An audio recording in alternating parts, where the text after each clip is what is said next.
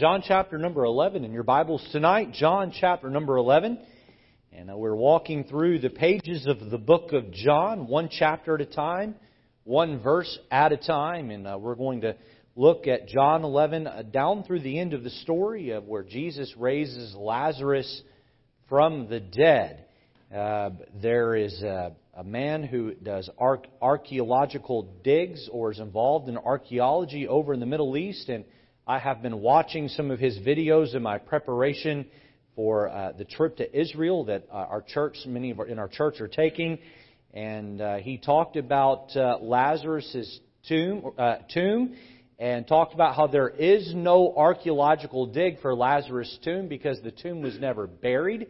In fact, it has been held high as being the place where Lazarus was raised from the dead. And as history has gone along, those who have known about this in that town have made sure to keep it open and keep people aware to it. You can't undig something that was never buried, and it is still known today as the place where Jesus raised Lazarus from the dead. It's just accepted over there as a matter of fact event and quite an amazing miracle. We're going to look at that miracle this evening. There's a lot of really good applications and truths that we pull from the passage tonight. John 11, verse 21 through 27 is where we'll start.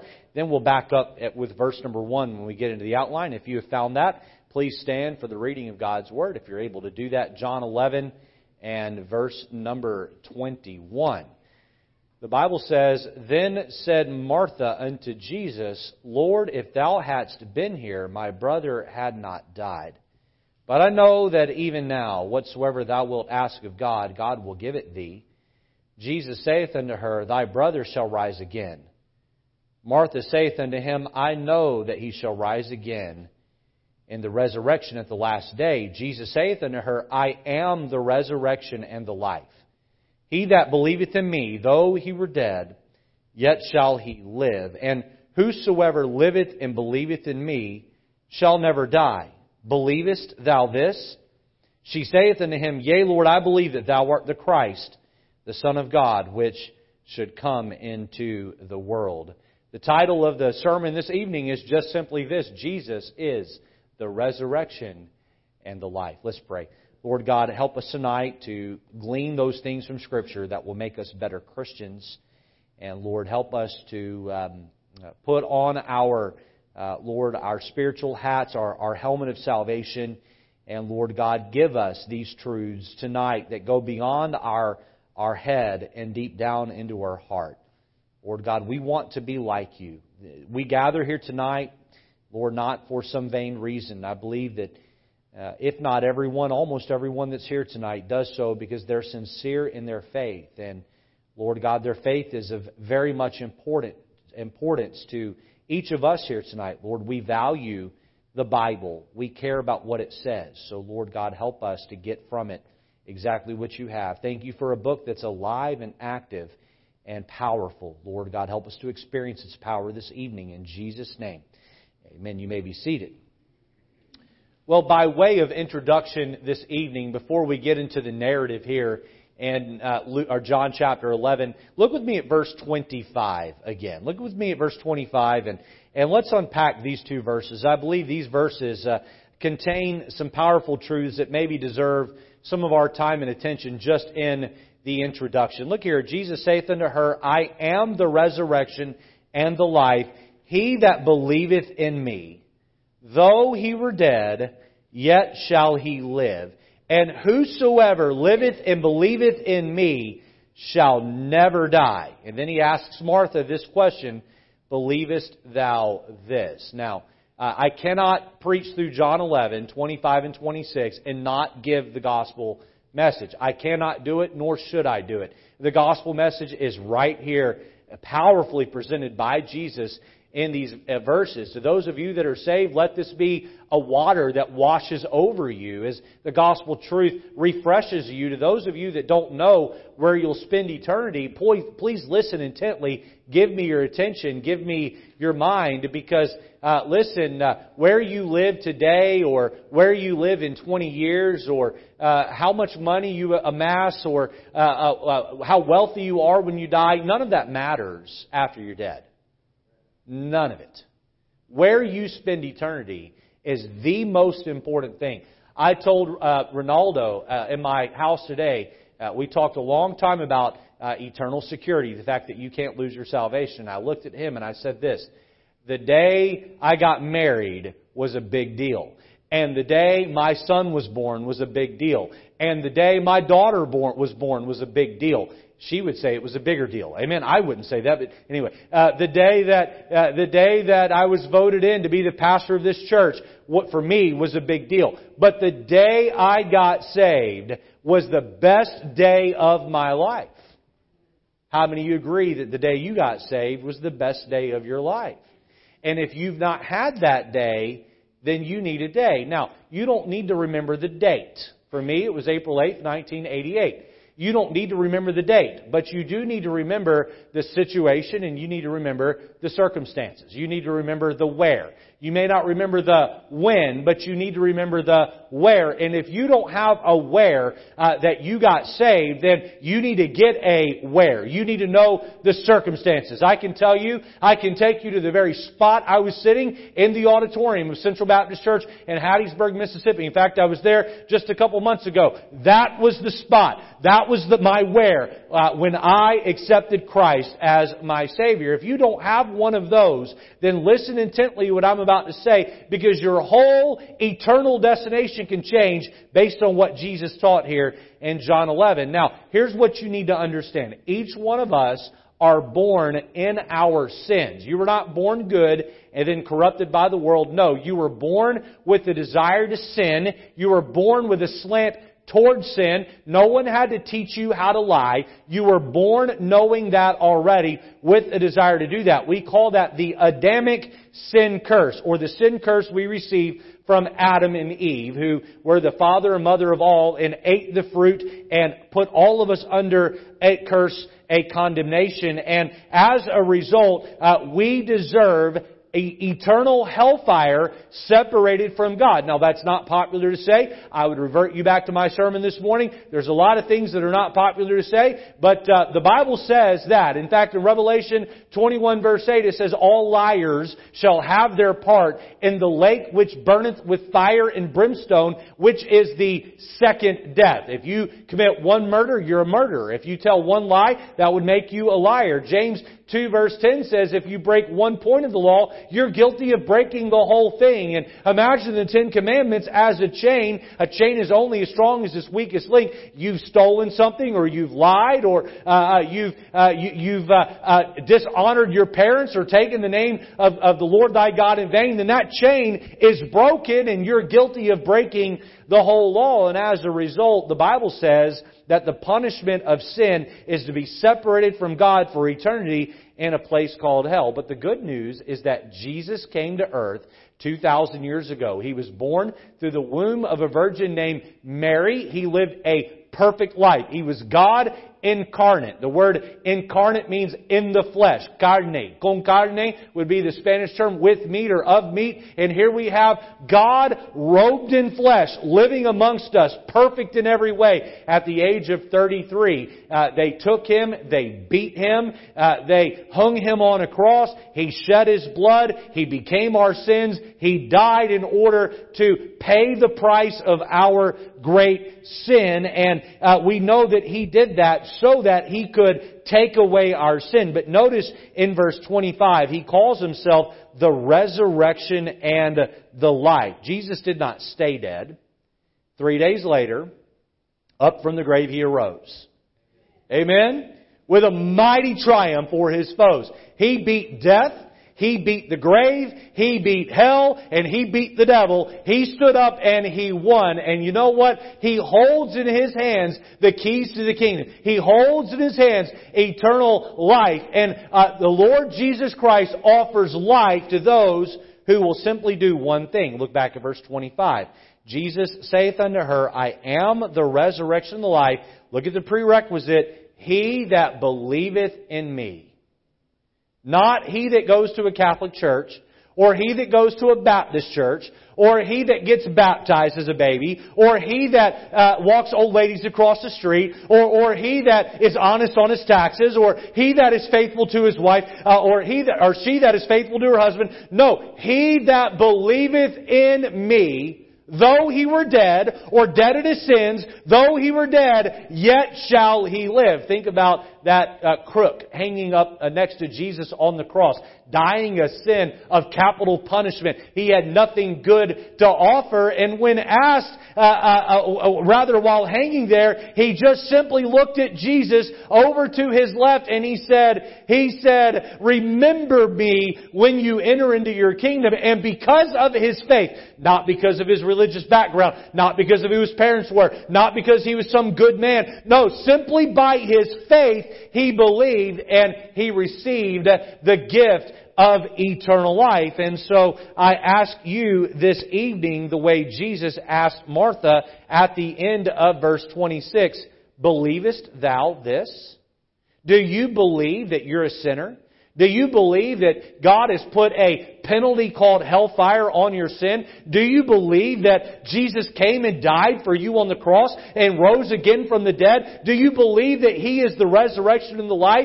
If you believe these things with all your heart, then you will have life and have it more abundantly. You will have eternal life. If you've never believed in Jesus, let me encourage you to follow the lead of so many here that have already done so, and simply bow your heart and humbly ask Christ to forgive you. Listen, there's no magical set of words that saves you. Please listen to me this evening.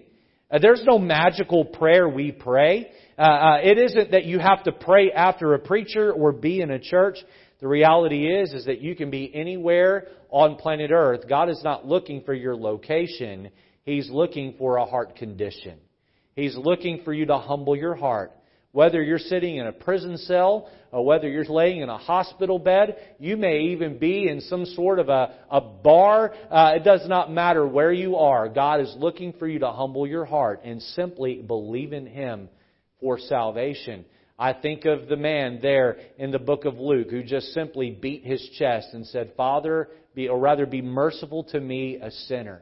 I think of Peter sinking in the water who simply cried out the words, Lord, save me. I think of that thief on the cross that said, remember me when you enter into your kingdom.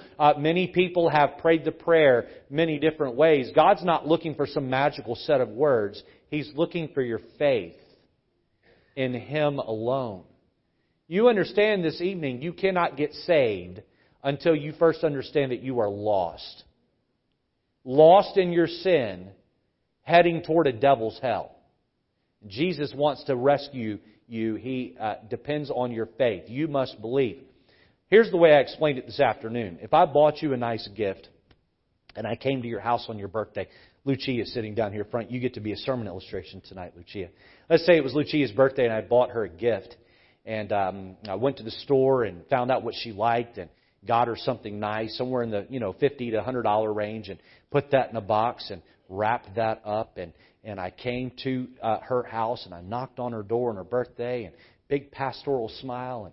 And she comes to the door and I say, Lucia, happy birthday. Oh, thank you, Pastor. Hey, listen, I brought you a gift for your birthday. And she says, all right, Pastor, here's $40. I'd say, well, hold on now. It's a gift. You can't pay me for it. I paid for it. This is free. Oh, but Pastor, I just can't take a gift. I'm going to have... I tell you what, I will not miss church for the next 365 days. I'd make that... I don't need you to do anything except do what? Receive the gift. God does not put prerequisites on eternal life. He just simply says, it's paid for. The gift of God is eternal life through or paid by Jesus Christ our Lord. He paid for it on the cross. Now, here it is. It's yours. There's only one thing you have to do to get it. You have to open up your hands and receive it. You have to trust that I didn't pack a bomb inside that box. And that I'm good-willed and that I'm giving you something that isn't a prank. How many of you ever seen one of those peanut cans that have the spring snake on the inside, all right?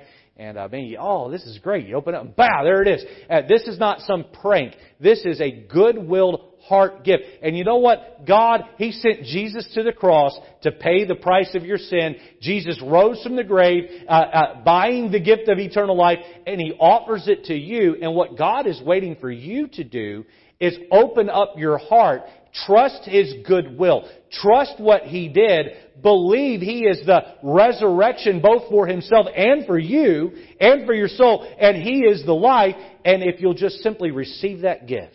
How do you do that? Well, how would you receive a gift? Let's say I had a gift for you and it was in my office and after church you wanted it. You just come up to me and say, Pastor, I know you have a gift for me in my office. Can you get it for me? God has a gift for you. He's just waiting for you to humble your heart and say, I believe that that gift is for me. And if you'll do that, you can experience what it means to have Jesus be your resurrection and your life. And I would encourage you before you leave here tonight to call on His name by faith alone. That is the most important decision that you can make. Now, back in our text, John chapter number 11, this is the fifth I am declaration in John's Gospel. Back in John 6:35, Jesus declared, I am the bread of life. In John 8:12, Jesus declared, I am the light of the world. In John chapter 10 verse 9, He declared, I am the door. In John chapter 10 verse 11, He declared, I am the good shepherd. And now we get to John 11 verse 25 and He declares,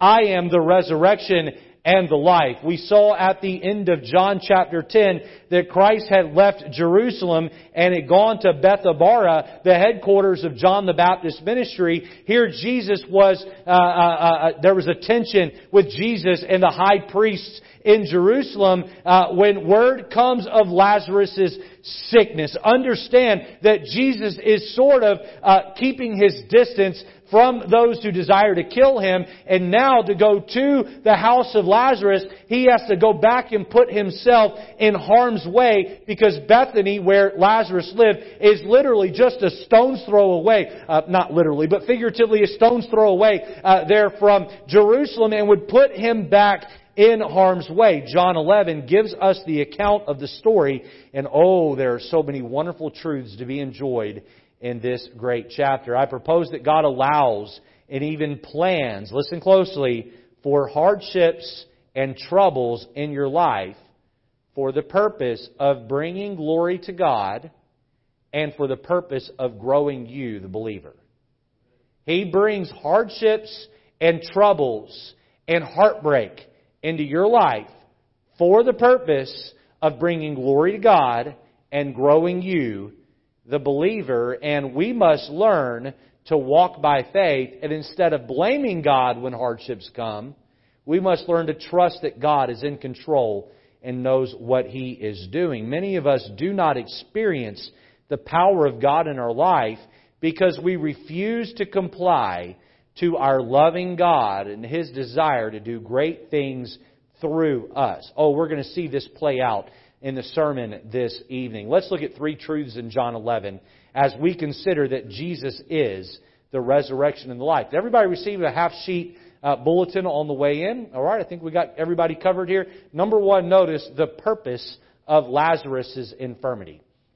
The purpose of Lazarus' infirmity. Why is it that God allowed Lazarus to get sick nigh unto death? Letter A, we see right in John chapter 11, verse 1 through 6, that it was to glorify God's Son. Look with me at verse number 1. John chapter 11 and verse 1. Now a certain man was sick, named Lazarus of Bethany, the town of Mary and her sister Martha.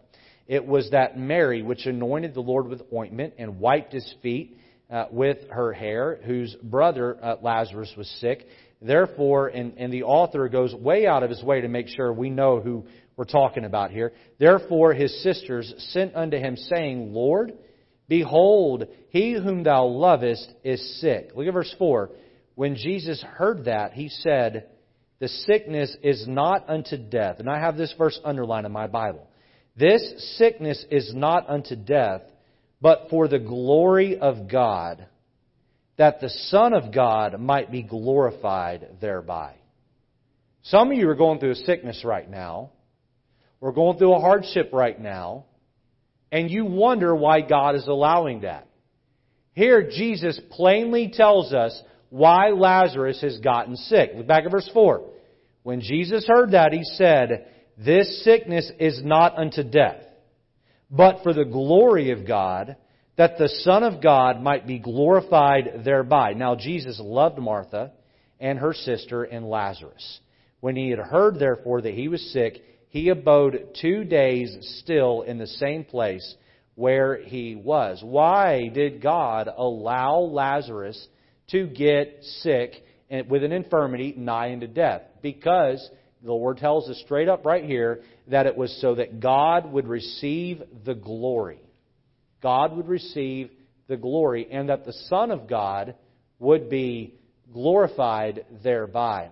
I believe oftentimes when we hit hardships in life, our default is not to ask, how is this going to bring glory to God? Our default is to back up and complain and wonder, why me? Why me? Pray for my sister Frances and her husband Josh. Many of you know they've experienced 3 miscarriages in the last year and a half. Their first miscarriage happened about a year and a half ago, and my sister had to deliver a stillborn baby on the mission field in Fiji. 3 miscarriages in such a short period of time. They'll be back in the States here in the next few months, and I'm not sharing anything that they haven't publicly shared in a missionary prayer letter. But pray for my sister and her husband. You say, Pastor Lejeune, why would God allow tragedy like this to strike 3 times? And I have spent time on the phone with my sister and video calling my sister. And her faith is strong. But can I tell you that while her faith is strong, her lip has had a quiver. And her eyes have shed many tears. And her heart has really struggled. She's thousands of miles away, literally on the other side of the globe, from her own mother and father and all of her siblings, brothers and sisters who love her so much. You say, Pastor, why would God allow that to happen? Oh, I don't know all the answers specifically, but I know this. God doesn't allow tragedy in our life except to bring glory and honor to His name. Glory to His name. So that God can be glorified. I'm going to keep preaching this and just keep preaching this. American Christians are guilty of believing that somehow God revolves around us, as though somehow that He is there to serve us like either a 911 operator or an emergency responder or a Santa Claus of sorts. No, my friend, you were not put on this planet for God to revolve around you. You were put on this planet so that you would revolve around God and bring glory and honor to His name. If evil happens to you and trouble comes your way and hardship and heartache hurts, but God can somehow use that to bring glory and honor to His name, then praise be to God, because He is worthy of all glory and honor and praise. Why did God allow Lazarus to get sick? Well, we know that it wasn't for him to die. Yes, he's going to die in this chapter. No, it wasn't for him to die. Jesus says it's so that God would get the glory. Boy, it is sure a good day and a mature day in your Christian walk when you start looking at heartaches and hardships and trials and quit trying to figure out why God's being so mean to you and start saying, Lord, how are you going to get the glory through this situation and this trial in my life? To glorify God's Son. What was the purpose of Lazarus' infirmity? Not only was it to glorify God's Son, but letter B, to grow Christ's disciples. To grow Christ's disciples. Now, before I get into letter B, I just want to share this. As a pastor, one of the things that I do oftentimes is funerals. And it is a difficult thing to do, especially when I know well the person who has passed away. And we have some dear senior saints in our church who, over the last 7 years, have gotten to be very close to and deeply love. And I got to be honest, the longer I pastor, the harder these funerals are going to be to do. And you wonder, especially about young people who die. Why? Why does it happen? We've had funerals here where I've had folks in this building who, the casket laid out here, folks who are in their 40s and 50s, and they die suddenly. They die surprisingly. There's no long-term illness. They're healthy one day and they have a brain aneurysm, or they have a heart attack, or they die in an accident, and the next thing you know, family tragedy struck and families gathered in this room and tears are flowing, and I stand up and I do my very best to comfort a family that's just hurting and broken. And you know what? In that death, I'm given the opportunity to talk about how Jesus is the resurrection and the life. And there's been a handful of funerals that just come racing back to mind where the Spirit of God just took over the room, and folks are believing in Christ, even oftentimes in tears, being saved. And I remember when Angel Cobian, our dear brother, passed away. He was older, but auditorium packed full, family sitting right over here in this section from Florida, and I preached the gospel, and almost all of them that sat over there raised their hand for salvation. The death of Angel, which was an infirmity, yes, nigh unto death, but God allows these things to bring glory and honor to the name of Jesus Christ. Letter B, to grow Christ's disciples. Look with me at John 11, look at verse 7. Then after that, saith he to his disciples, let us go into Judea again. Now, his disciples don't want to go to Judea because Jesus just about got stoned the last time he was there. His disciples saying to him, Master, the Jews of late sought to stone thee, and goest thou thither again? Hey, you're taking us into hostile territory. Jesus answered, Are there not 12 hours in the day? If any man walk in the day, he stumbleth not, because he seeth the light of this world. But if a man walk in the night, he stumbleth, because there is no light in him. And here Jesus is saying, listen, if you follow me, I am light. We'll walk in the day, we'll be fine. The people that seek to stone me, they walk in darkness. They stumble everywhere they go. You'll be fine. You'll be safe. Stick with the light. You'll be just fine. Look at verse 11. These things said he, and after that saith he unto them, Our friend Lazarus sleepeth, but I go that I may awake him out of sleep. Then said his disciples, Lord, if he sleep, he shall do well. Howbeit Jesus spake of his death, but they thought that he had spoken of taking of rest and sleep. Then saith Jesus unto them plainly, Lazarus is dead. And I am glad for your sakes that I was not there, to the intent ye may believe. Nevertheless, let us go unto him. Look at Thomas's response. And Thomas gets a lot of flack for not being present when Jesus was resurrected and his doubting. But look how Thomas takes the lead here. Then said Thomas, which is called Didymus, unto his fellow disciples, Let us also go, that we may die with him. He's willing, at this point in his life, he's willing to follow Jesus into the mouth of the lion, and he's willing to die. So, to grow Christ's disciples. Now, from verse 7 down through 16, I see a handful of ways in which we're challenged to grow. And I would encourage you, I gave you a section on your outline there called Notes. I would encourage you to write some of these down here. How about this one? Fear of man versus fear of God. Fear of man versus fear of God. Look at verse number 7 of John chapter 11. Then saith he to his disciples, Let us go into Judea again. His disciples saying to him, Master, the Jews of late sought to stone thee, and goest thou thither again? Now, understand that Jesus is God, but he sees the need that Mary and Martha and Lazarus have. And Jesus, he fears the Father. He's in awe of the Father. However, while his eyes are on heaven and the need there, his disciples, they're not looking at God and fearing God. They're looking at man and they're fearing man.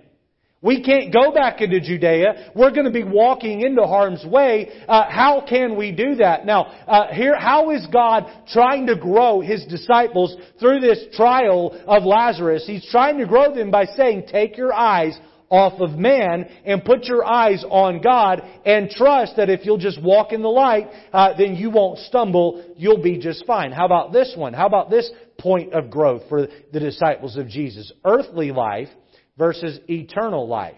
Earthly life versus eternal life. Look down at verse number 9. These things saith he. After that he said unto them, Our friend Lazarus sleepeth, but I go that I may awake him out of sleep. Then said his disciples, Lord, if he sleep, he shall do well. Howbeit, Jesus spake of His death. But they thought that He had spoken of taking of rest in sleep. Then said Jesus unto them plainly, Lazarus is dead. Now, how do you get earthly life and eternal life here? Jesus had the perspective of all of eternity. All right? And so for Jesus, Lazarus was not dead. Lazarus was just simply asleep. Now, if you walk into my bedroom at 2 a.m., I might shoot you. No, if you walk in my bedroom at 2 a.m., don't worry, you're not going to get shot. But you walk in my bedroom at 2 a.m., you know what you're going to find me? You're going to find me unconscious. You might hear me snoring. You might, but you're not going to see me moving. I'm going to be laying there completely unable to interact with you, especially if you're quiet. You may talk to me. I'm probably not going to talk back. I'm not one to talk in my sleep. Now, if you walk into other family members' rooms in my house, you may have a full-blown conversation with them while they're sleeping. You say, which family member would that be? Give me $20 after church. I'd be happy to tell you which one's talking their sleep. But what I'm getting at here is that when someone's asleep, they don't interact with others. And so for Jesus, He saw Lazarus, he's just sleeping. He's just sleeping. Because Jesus, again, had the eternal perspective of, one, Lazarus, I'm going to raise him back to life. But two, even if he's laying in the ground and I don't wake him up out of his death, he's alive in heaven. In fact, he's more alive in heaven than he's ever been. Have you ever stopped and thought about this? Maybe Lazarus didn't want to be woken up out of his death. He was in paradise. And he had to come back and live on this stinky earth. I wonder if he looked at Jesus and said, did you have to do it? I mean, I know why you did it, but really, you couldn't pick somebody. It had to be me that you brought back. And Jesus saw Lazarus as asleep, whereas the disciples needed to have Jesus to flatly say, He's dead. He's dead. And here's the application. Many of us Christians, we see things in the earthly instead of seeing things in the eternal. You have a loved one that died that's saved? Well, they're just sleeping in Jesus. In fact, their soul is alive more so than it's ever been. And we don't need to weep and grieve as those who have no hope. And by the way, when I see a soul, I need to see a person who is an eternal being. Eternal being. Those people who are unkind to you. Maybe you have a boss at some point that fired you. Or you have a relative that took advantage of you. Or you have a neighbor that's nasty in your direction. Or maybe you even have someone in traffic who's just selfish and piggish in their behavior. And you think, I can't stand that person. Understand that they have a soul that's eternal. That's going to spend either that eternity in heaven with God or in hell. Here, Jesus is trying to grow His disciples. He has a perspective of eternal life while they have a perspective of earthly life. How about this one? Man's power versus God's power. Look down at verse number 15. John chapter 11, and look at verse number 15. And I am glad for your sakes that I was not there, to the intent ye may believe. Nevertheless, let us go unto Him. Jesus says, I'm glad I wasn't there, because if I had been there and let Him die, all of you would have doubted me. All of you would have doubted me. Look, Jesus could have gotten up right when He was told and not delayed His journey and walked straight into Bethany and sat by Lazarus' bedside and let him die. And then wait 4 days and raise him back from the dead. But you know what Jesus is saying here? If I had been there and let him die, all of you would have begin to question me. And I want to ask you tonight, is your faith in man's power or is your faith in God's power? That's in essence what He's saying here, is your faith still needs to grow. It needs to grow. One more for you. Courage versus cowardice. Look down at verse 16. Then said Thomas, which is called Didymus, unto his fellow disciples, let us also go, that we may die with Him. And I wonder if Thomas wasn't in tremoring or in fear or even shaking when He said that.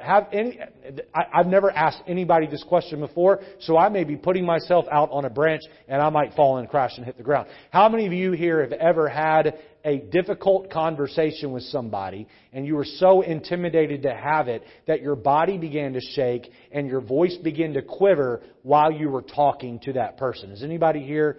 Okay, I'm not the only one. I'm not crazy. Okay, I'm glad to hear that that happens to other people. And especially when I was younger and less confident of myself, cowardice would grip me. I mean, it would grip me to where the person who I was talking to probably thought, what is his problem? What is going on?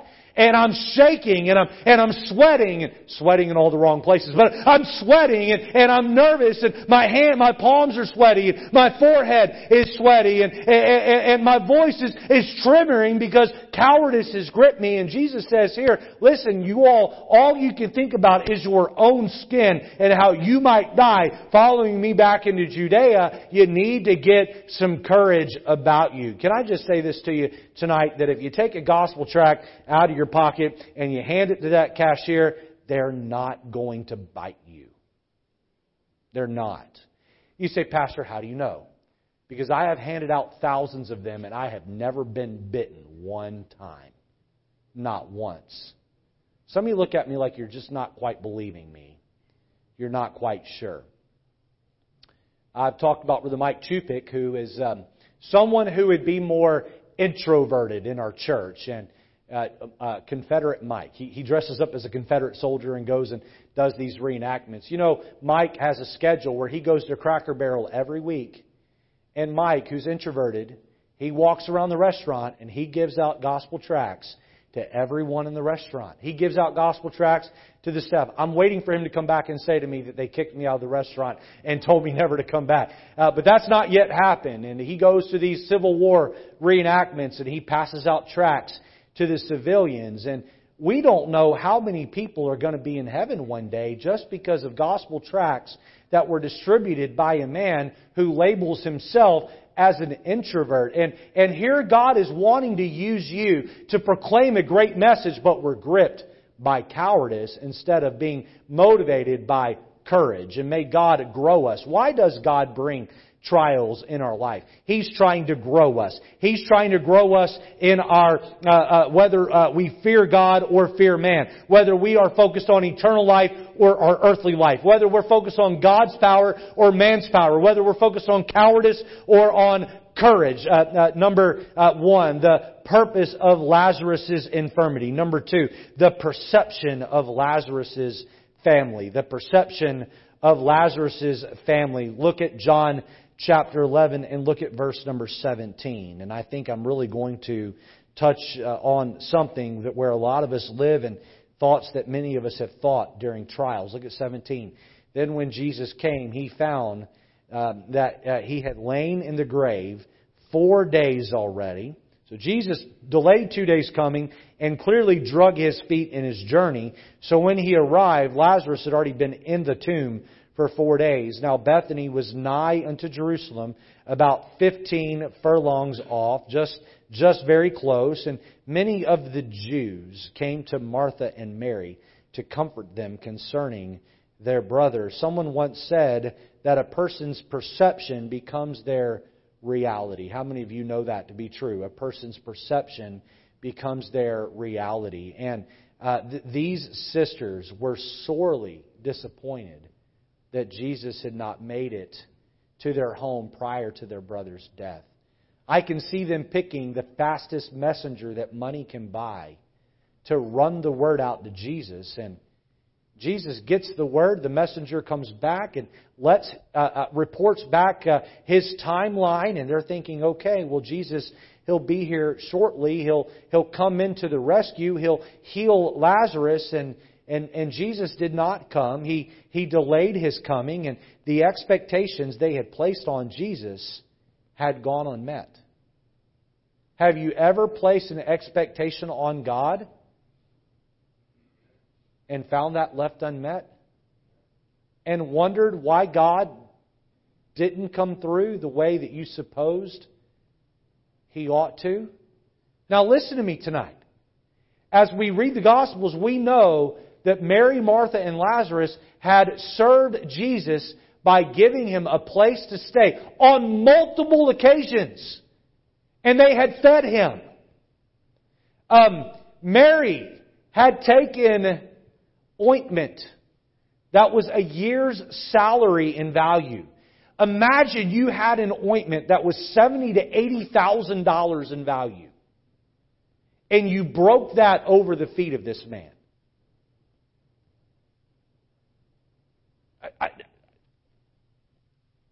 And where was Jesus to meet their need? They had followed Jesus when the crowds followed Him. They had followed Jesus when the crowds had turned their back on Him. They were there for Jesus in His time of need. And where was Jesus for them during their time of need? Now, it's not fair because you know the end of the story. But they didn't know the end of the story. To them, Jesus was MIA, missing in action, at the most critical time of their life. In their time of their greatest need, Jesus had not come to their rescue. Their perception was their reality, and their perception was that Jesus had let them down. Have you ever felt maybe that God had let you down because some expectation you had went unmet? Letter A, we see Martha's intellectual need. Martha's intellectual need. Look with me down at verse number 20. Then Martha, as soon as she heard that Jesus was coming, went and met Him. But Mary sat still in the house. Then said Martha unto Jesus, Lord, if Thou hadst been here, my brother had not died. But I know that even now, whatsoever Thou wilt ask of God, God will give it Thee. You can almost hear the disappointment and frustration in Martha's words. If Thou hadst been here. During my darkest hour, where were you when I needed you the most? And while she doesn't say that last part, boy, it sure is strongly implied that that's what she's getting at here. And she tries to soften her statement a little by adding in that you can ask God, you can ask your Father, and He'll give thee whatever thou askest. Now, it seems to me that Martha's faith was shallow. Her understanding of who Jesus was also shallow. Her understanding of what He was capable of doing, again, shallow. Look at verse number 23. Jesus saith unto her, Thy brother shall rise again. Martha saith unto Him, I know that he shall rise again in the resurrection at the last day. Jesus saith unto her, Martha, I am the resurrection and the life. He that believeth in me, though he were dead, yet shall he live. 26. And whosoever liveth and believeth in me shall never die. Believest thou this? Look at her response. She sidesteps His question. She saith unto Him, Yea, Lord, I believe that Thou art the Christ, the Son of God, which should come into the world. And I would respectfully say to Martha, that's not what He asked you. He didn't ask you if you believe that He was the Christ. He didn't ask you if you believe that He was the Son of God coming to the world. He asked you, do you believe that He can raise Lazarus again from the dead, that He is the resurrection and the life? Martha never doubted who Jesus was, but she did doubt what He could do. Oh, I hope you just heard what I just said. She never doubted who Jesus was, but she did doubt what He could do. Many people are just like Martha. They know that Jesus died on the cross to save them from their sin, but they doubt the capacity of what Jesus is really able to do for them. I look around at you, and I look at me in the mirror. And let me tell you a way I've been challenged at this conference over the last week. I need to start praying larger prayers. Because the Lord Jesus is capable of far more than oftentimes we give Him credit for.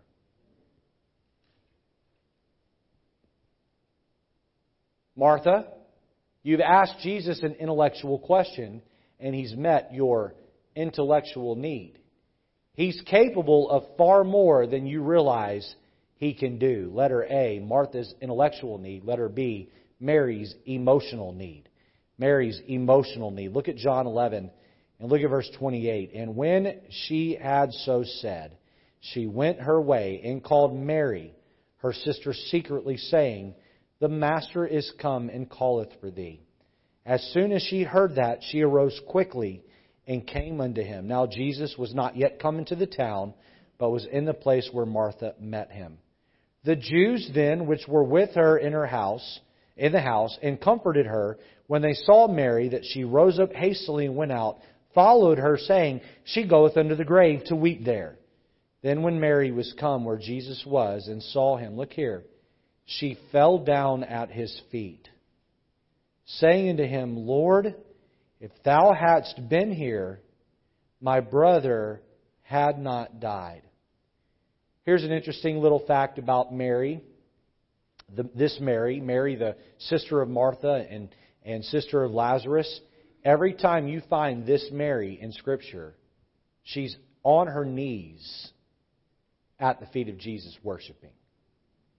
You cannot find this Mary in Scripture anywhere but on her knees worshiping Jesus. And here she is again on her knees, yet heartbroken. Heartbroken because her brother has died. She's still worshiping even though she's disappointed. When Jesus therefore saw her weeping, and the Jews also weeping which came with her, He groaned in the spirit and was troubled, and said, Where have ye laid Him? They say unto Him, Lord, come and see. Jesus wept. Then said the Jews, Behold how He loved Him. Now Mary makes the same statement as Martha, but she does so from a different disposition.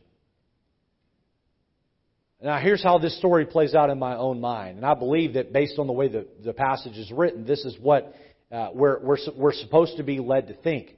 I think Martha entered the presence of Jesus and stood at a distance with her shoulders squared and her arms crossed and said, If you had been here, He wouldn't have died. And then softened it with a little bit of respect. Mary shows up, comes to the feet of Jesus and crumbles down on her knees and begins to weep and said, Lord, if Thou wouldst have been here, my brother would still be alive.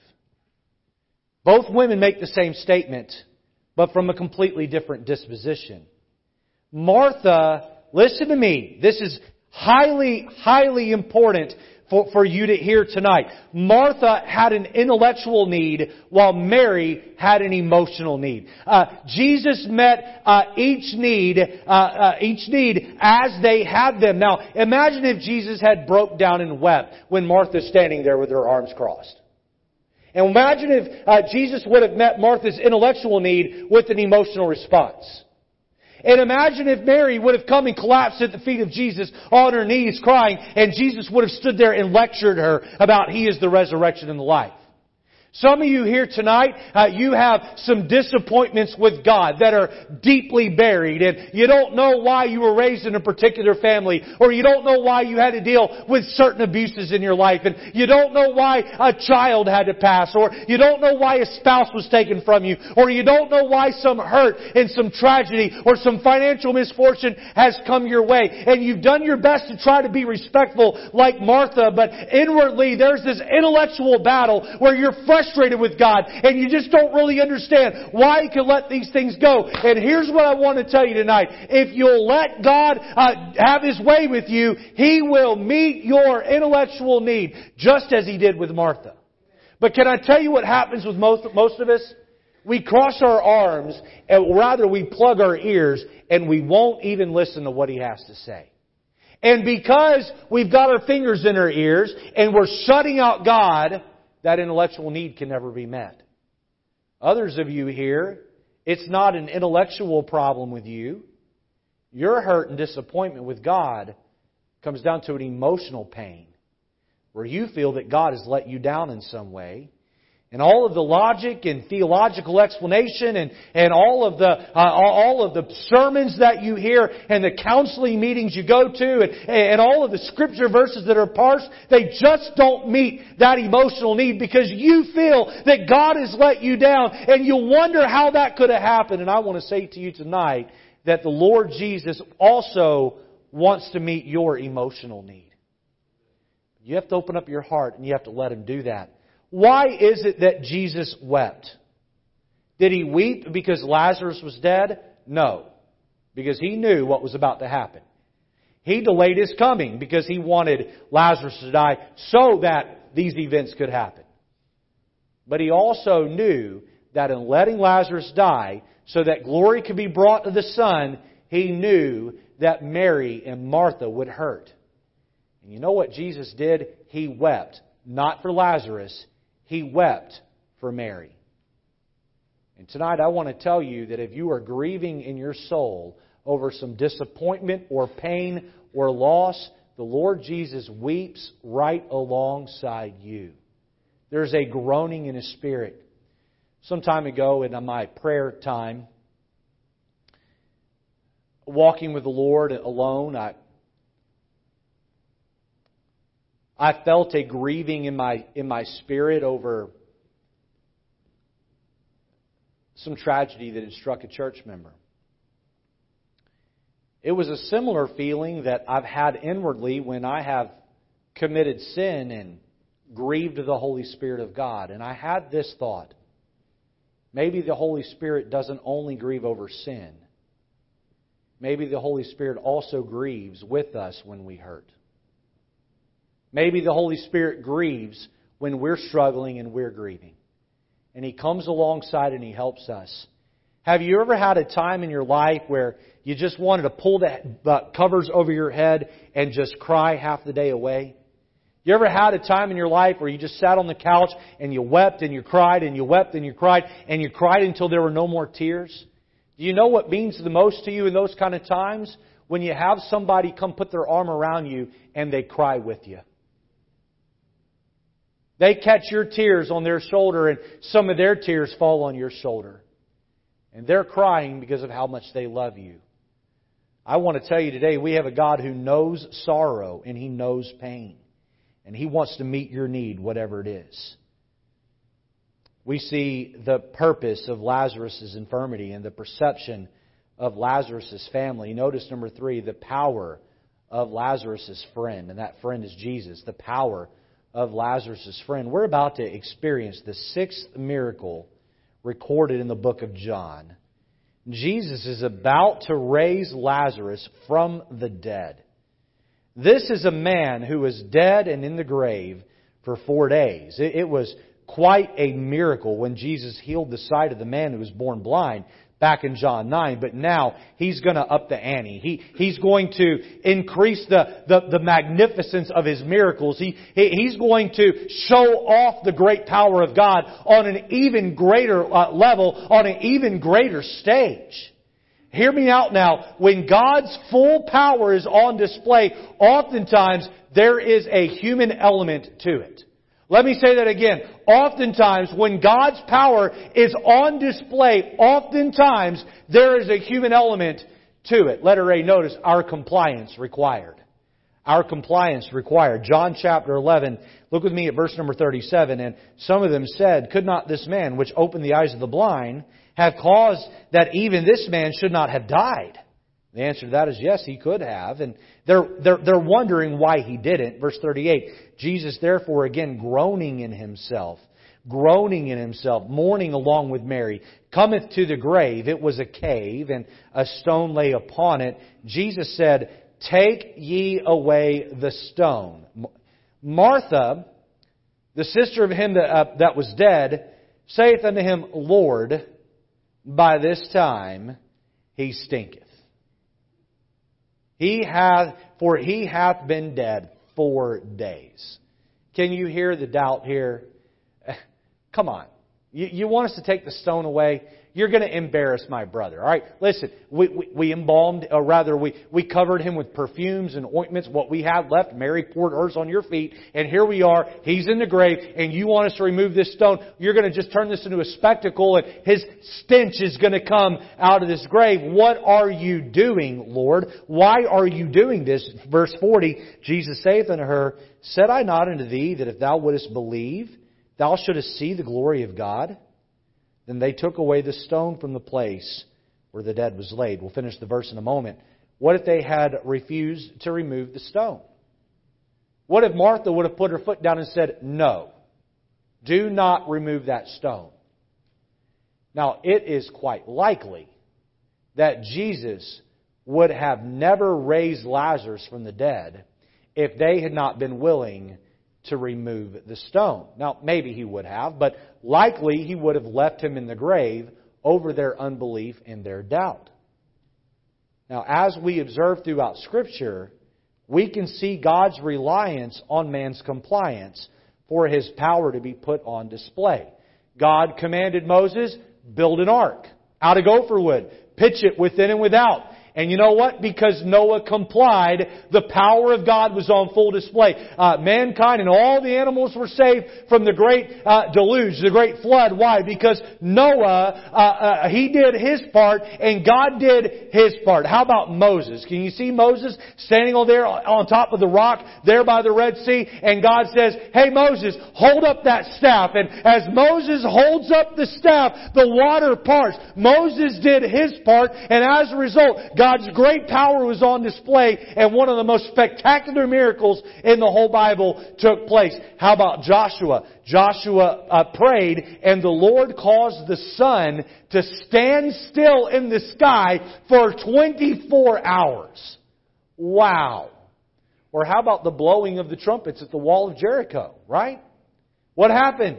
The walls fell over. And by the way, they've done archaeological digs that have discovered the city of Jericho and the walls that crumbled. And just as the season of time was predicted, it's all right there, preserved in the earth. Just as the Bible says it happened, it happened. And you know how the walls fell? They complied. And because of their compliance, God's power was put on display. Elijah prayed and God sent down fire from heaven and then rain to end the drought. All throughout the Bible and on into today, God is showing off His power, but He needs me and He needs you to put ourselves out there. He needs His children to get down on their knees and pray and call out from heaven, call out to heaven for God to do great and mighty things. He needs His children to not only pray, but He needs His children to get in line and obey. And as we do these things, we open the door for God to do great and mighty things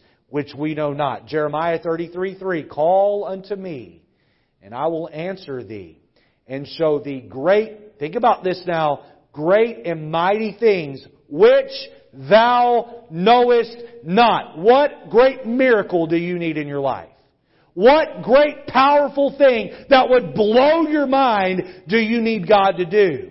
Oh, if you would only call upon the name of the Lord, He could do great and mighty things. Maybe God, listen to me now, maybe God has brought some challenging times in your life so that He can grow you.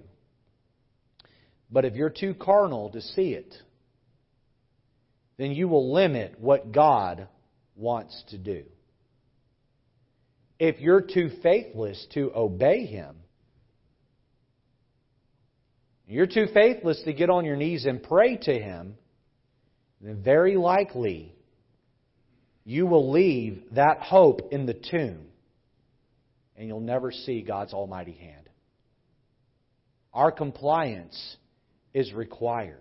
our compliance. They had to roll away the stone before Lazarus would be called out. And if they left the stone in place, what miracle would have been left unseen? And maybe God wants to do a miracle in your life. He's waiting for you to roll away the stone of unbelief, to roll away the stone of faithlessness, to roll away the stone of prayerlessness, to roll away the stone that's blocking some great miracle that could be seen in your life. Letter A, we see our compliance required. Letter B, we see His capability manifested. His capability manifested. Look at verse 41 and we read the climax of the story.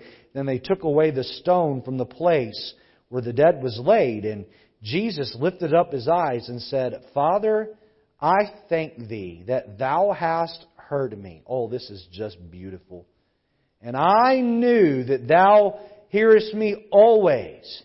But because of the people which stand by, I said it, that they may believe that Thou hast sent me. Now, before we get into the next verse here, remember the discussion back in John chapter number 10 when Jesus was debating with the Pharisees and things got hostile. Remember they asked Him, Who are you? Tell us plainly. And He said, I am of my Father whom ye know not. He says in verse 30 of John 10, I and my Father are one.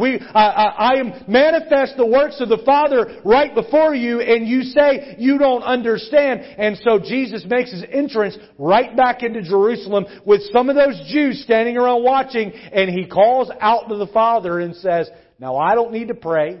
This isn't for me. I'm praying for those listening so that they can see me and you are on the same page. I already know what you're about to do through me. I already know how you're about to glorify me. But I'm doing this for all the doubters and all the naysayers. Look down with me there at verse 43. And when he thus had spoken, He cried with a loud voice, Lazarus, come forth! And he that was dead came forth, both bound hand and foot with grave clothes, and his face was bound about with a napkin. Jesus saith unto them, Loose him and let him go. Jesus made sure to give His Father in heaven full credit. Now, when I was a young man and I attended Sunday school, I had a Sunday school teacher, I think correctly, tell me that it was important that he said, Lazarus, come forth. Because if he had just cried, come forth, all of the dead people buried in that would have all come walking out. That's the kind of power that He has. He had to be very specific to which corpse He was speaking to. That's the power that Jesus had. Do you need a miracle in your life today? Maybe it's a family member or friend who you think will never get saved. Maybe it's a sickness within your own body or that a loved one has. Maybe it's a financial hardship. Maybe it's a relationship that's strained. Maybe it's a weak faith that is limiting your Christian life. Listen to me, church. We serve the God of the impossible. Luke 1:37, for with God nothing shall be impossible.